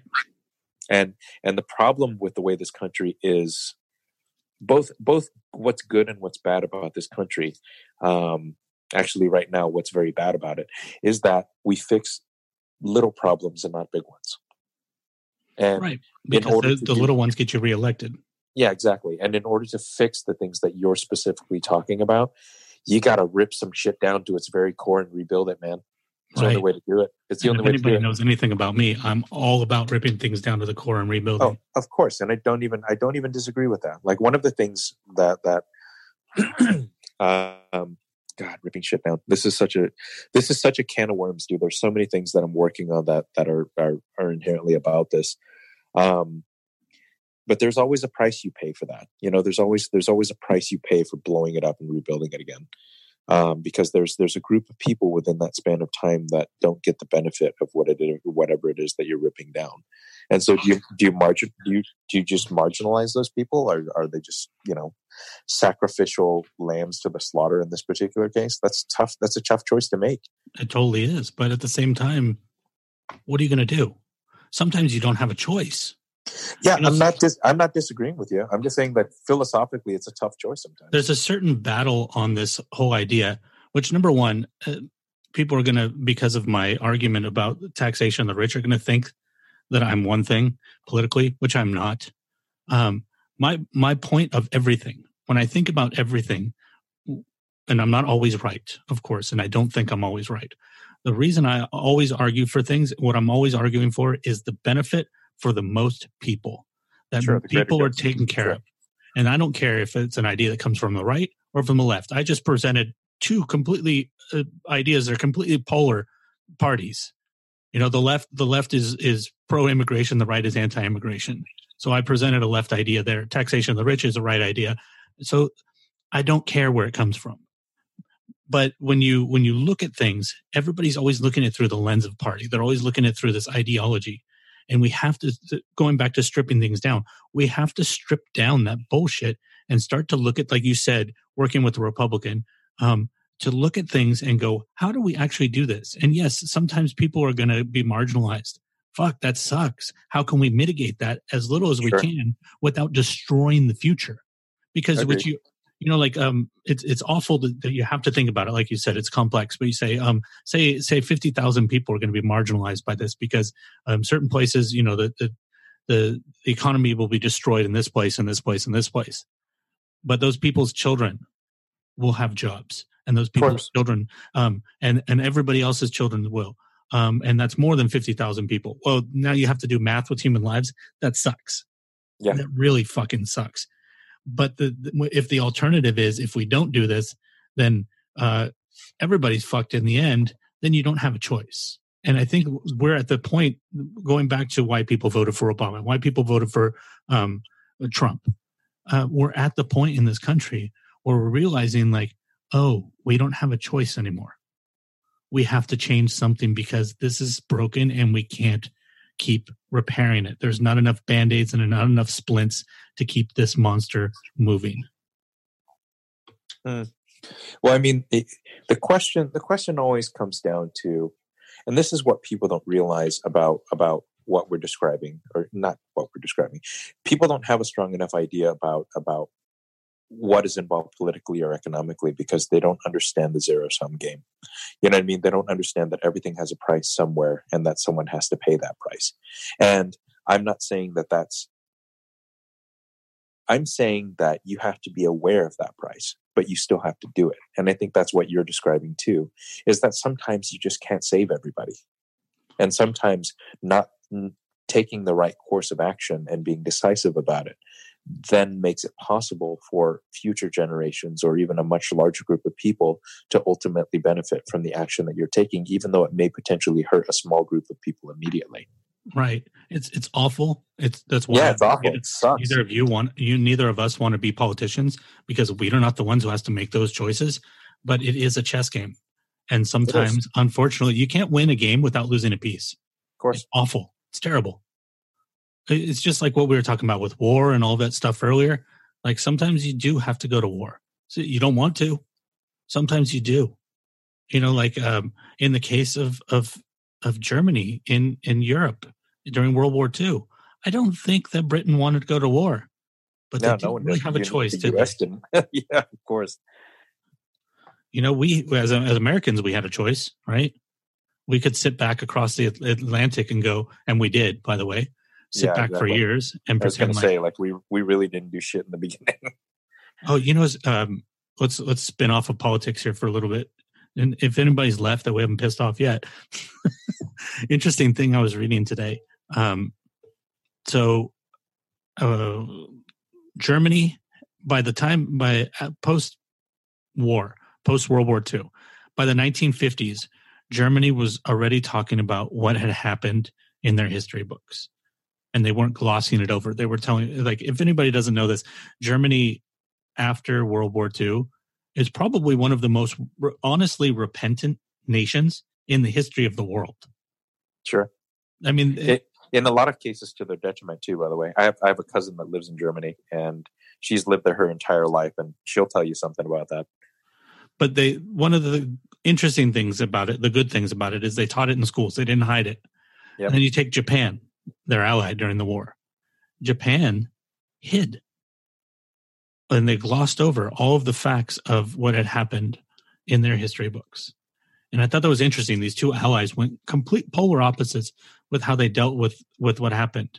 And I started thinking about this, and I'm curious if you have any input on this. China did the same thing with Tiananmen, right? And I'm sure they did it with lots of other things. There's no history books in China that will tell you about Tiananmen. And it's one of the reasons I think they censor their internet is they don't want certain things out there. And I wonder if there's something inherent to the cultures in that region of the world that wants them to hide the negative things in their history. I don't know. It's a good question. I have huge problems with it. It doesn't mean it doesn't happen other places in the world too. But it's just interesting that the two biggest cultures there. I hate it personally. I always feel like there's every mistake you make is an opportunity to learn, and you learn much more from you learn much more from failing than you do from succeeding. I mean, if Germany's any indicator of that, if you see how the country is today, I mean, the strives that they've made towards a functioning society are dramatically improved over, I mean, even what we conceive of as a functioning country. I mean, don't get me wrong, they have their problems, especially given their immigration issues, especially recently. But have you been to Germany? You haven't been to Germany, right? Yeah, I think I have. I was on a bus tour, so I can't remember where I went. I didn't stay there. I think I just drove through there and ate lunch there. Gotcha. Okay. Well, it's kind of amazing. Drank beer there. Of course you did. Because if you go to Germany and don't drink beer, there's something inherently wrong with you. Man, the word of the day for me is inherently weird. I haven't figured mine out yet. Yeah, I think we're getting to that point though. Like, I mean, I think we could keep going on this bus forever. Let's talk about challenge stuff now. Let's get out of this political stuff for a while. Yeah, I didn't even. That wasn't even on my list. I didn't know we were going to talk about that stuff today. Yeah, we never do. We always end up circling around to it just because we're so sick and tired of people not understanding what the hell's going on. At least that's my frustration, is the sheer lack of education. It's part of why one of the things I'm helping to support, for example, is one of our local assembly members is working on lowering the voting age.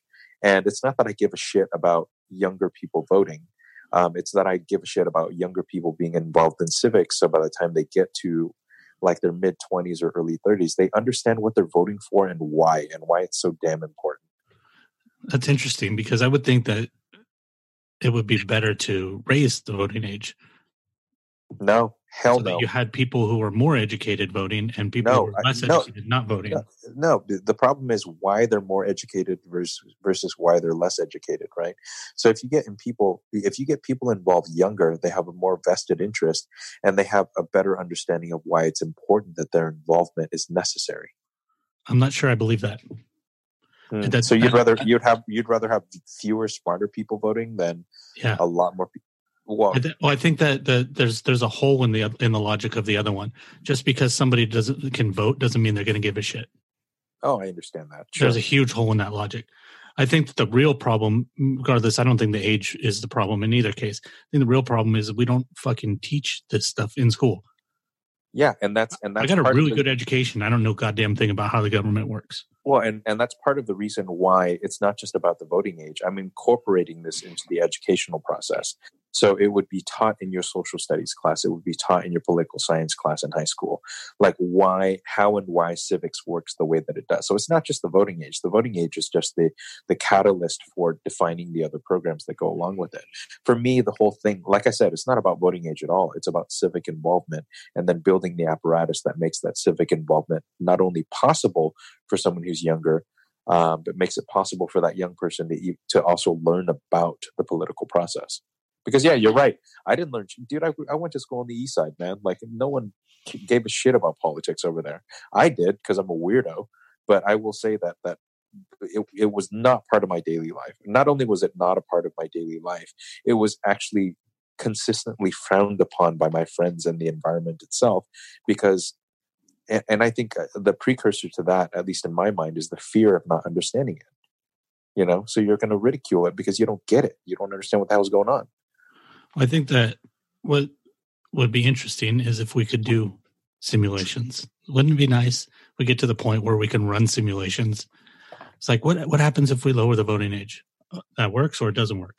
What happens if we raise it? That works, that doesn't work. My God, government would be so much easier if we could run simulations. And they don't even have to be 100% accurate. If you can get an 80% accuracy on a simulation, you'd redefine government forever. Sure. And yeah, you'd still make mistakes, but fuck, you'd have at least a better starting place.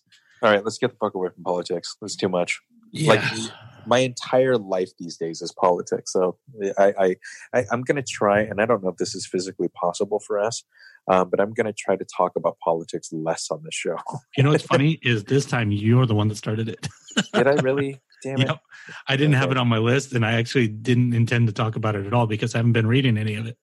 Shit. Okay. But I will say this to anybody listening: if you don't like the politics talk, number one, I'm not going to guarantee we're never going to talk about it. But Lamb and I both feel nervous every time we have a political episode and we release it. It feels weird every time. We always just blow right through it, though, don't we? Yeah. I always, when I sit down to edit and then I listen, like last time we talked a lot about politics. Not last episode, but the last time that we did, when I went in to edit, I was like, maybe I'll just cut that part out. But it just fit the conversation so well that I was like, no, it has to stay. Shit. Yep, can't do it, man. I feel it. Yeah, I'm waiting for the people to start making T-shirts saying that I'm alt-right adjacent or something ridiculous like that. Oh, man. If they only knew me. Yeah, no kidding. I mean, it's funny because if you knew who we were outside, you'd know how far off that is. And I think what's important to point out too is this show's about thinking and talking and using conversation as a way to think. That's why Lamb and I can do this and there's a lot of things we talked about in there we had different opinions about. We didn't rip each other's throat out. I don't feel antagonistic at all. My blood pressure didn't even go up. Yeah, totally. Because this is a conversation about logic. We're trying to understand the logic of things. It's not about being right. Half the things that I said are probably wrong, and Lamb's probably right. And some of the stuff he said is probably wrong, and I might be right. And then there's a huge chunk of what both of us said that's completely fucking wrong, and somebody else is right about it. Actually, probably the bulk of it. But why does it work so well? It's because we can have this conversation in a safe place and be able to give unjudged opinions to each other about the other person's thoughts. And that's what we need to consistently do more as a country is we need to just give people safe spaces to talk about this shit without judging them, man. And what's lacking that is not lacking here, but is lacking in the public discourse is respect. Sure. We can talk about anything on here because I respect you. And, yeah, sure. And I actually care what you think. I'm not trying to beat you. I want to hear what you have to say and I want to bounce off of it and I want to be wrong. And it's fun. It doesn't have to be this horrible thing. It's great. And there'll be things that we talked about that in like 2 days, I'll be like running through my head and be like, oh, click. That's different. Yep. That's different than what I was saying there. That, I'll have these ideas and that's the way things are supposed to work. And that's, if there's anything, as I said earlier in the show, who knows what the fuck this show's about? That's what this show's about.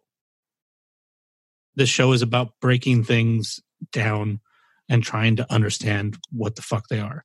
Whether we both have such a strong desire to do that in our regular lives too, though. I mean, if we're both good at anything, it's the ability to deconstruct. Yeah. I mean, we could even, like you could almost say that that's probably a better name for this show. Yeah, it might be. Break shit down and just breaking it down, man. That's what we love doing. I mean, anytime if you catch Chad and I in the wilderness, we're probably dissecting something, and we're probably naked. We're in the wilderness. Oh man, why throw that out there? Holy shit! So, did you plan your challenge for this week? I definitely didn't. I did not. I'm thinking of it right now, to be honest with you. And we're both panicking right now. You want me to bring up another topic? Yeah. Sure. I have a short one. It's kind of funny one. Funny for me at least. So yesterday I got this email, and as did every podcaster who has an iTunes is it called iTunes Connect? Apple Podcast Connect account. Got this email from Apple about metadata, about, don't do this, don't do that. I don't think I saved the email, but basically it was 4 bullet points. One of them was like really technical. I didn't even understand it because it's nothing I've ever done or even seen. I don't remember what the second one was. The third one was something that I see people do all the time that always drove me nuts. And I'm glad they're cracking down on it, which is people will put in, like random badassery, comma, travel, comma, productivity. They'll just throw all these keywords into the title of their show, trying to boost their sales and their downloads and their SEO. So, like they'll have their name and then they'll just put like what people used to do on homepages, just stuff in a bunch of words that'll come up in search. So, and then the fourth one was putting the number of the episode in the title of the episode, which is what we do on this show and Creative Minds. Mm-hmm. And then underneath was this threat that basically is like, well, you if you're applying a show, which is weird that they send it to people who already have shows, you may be rejected for any of these reasons. And if you already have a show, you may have your show removed for any of these reasons. Oh, interesting. And I was like, whoa, because it doesn't really matter if we number the episodes for this show. Not really a big deal. I like the way it looks stylistically, but the other show, Creative Minds, super important that I have episode numbers, because if I have repeat guests, like if you come on there twice, it'll be like, oh, Lamb, the episode in 2018. No, it'll just be like, Lamb was on episode, 47, and he was on episode 56.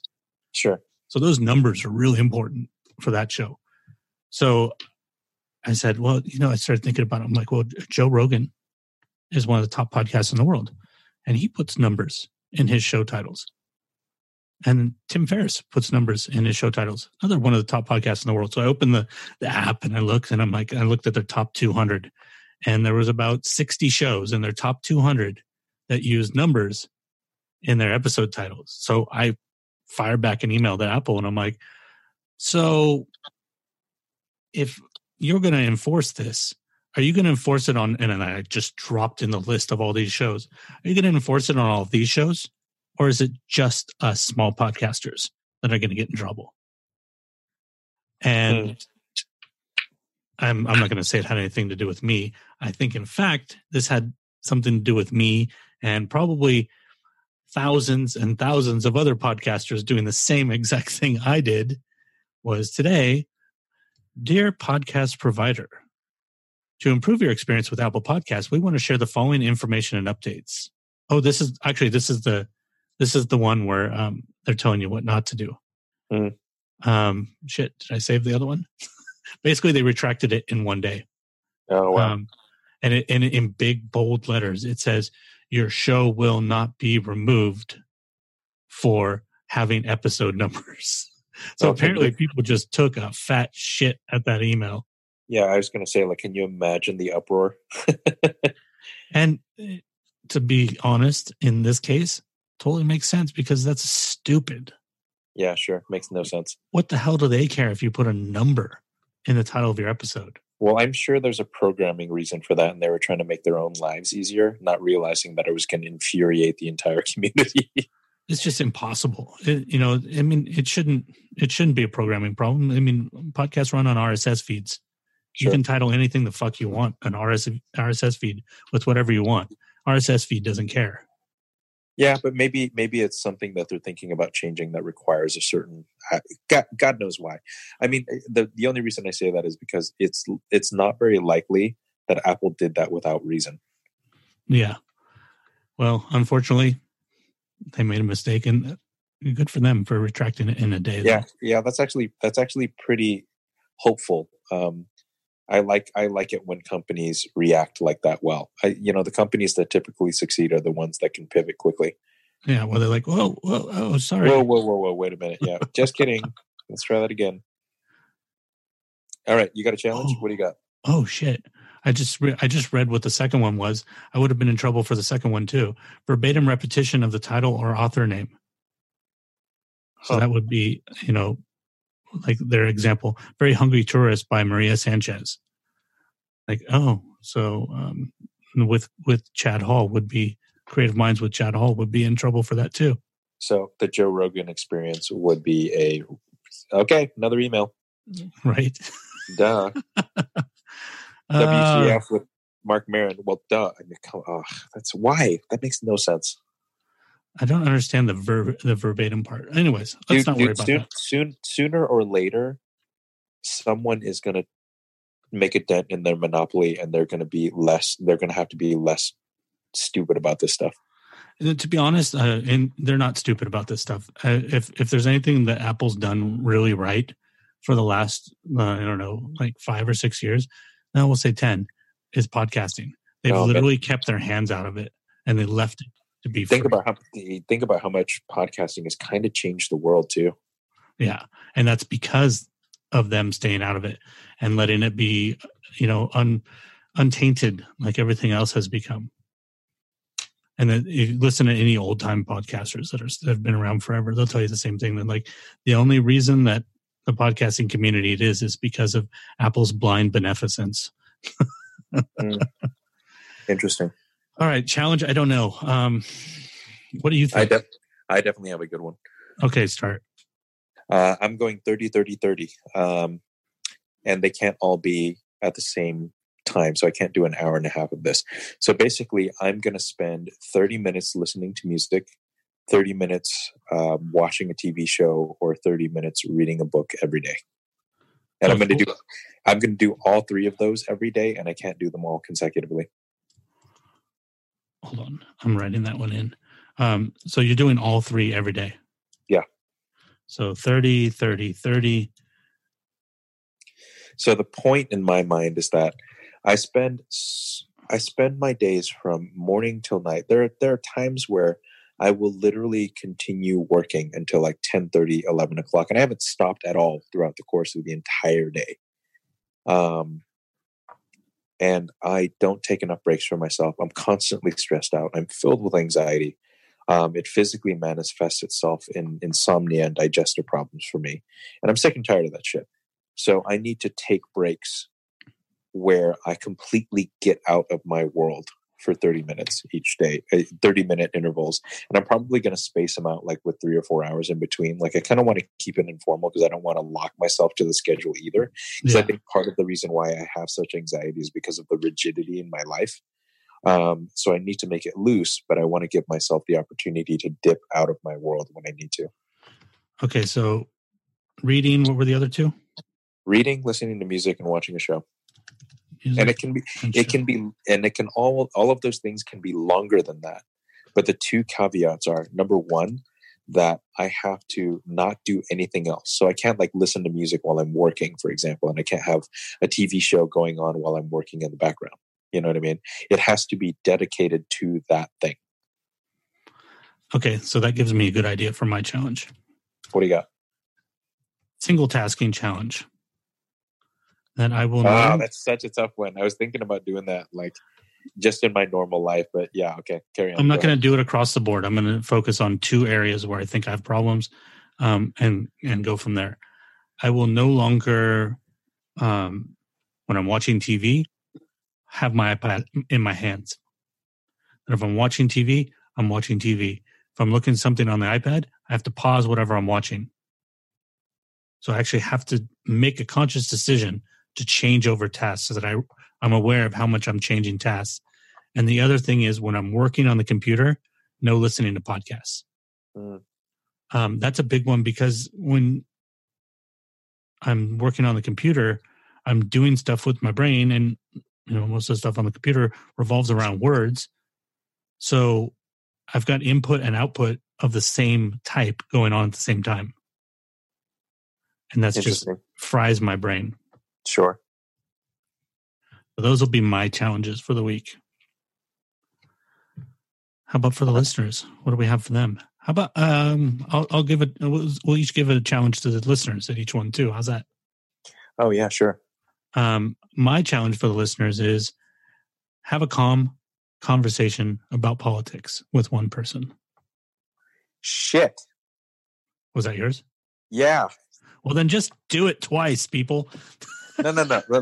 I'll think of a different one. Damn it. That was literally the one I was going to say too.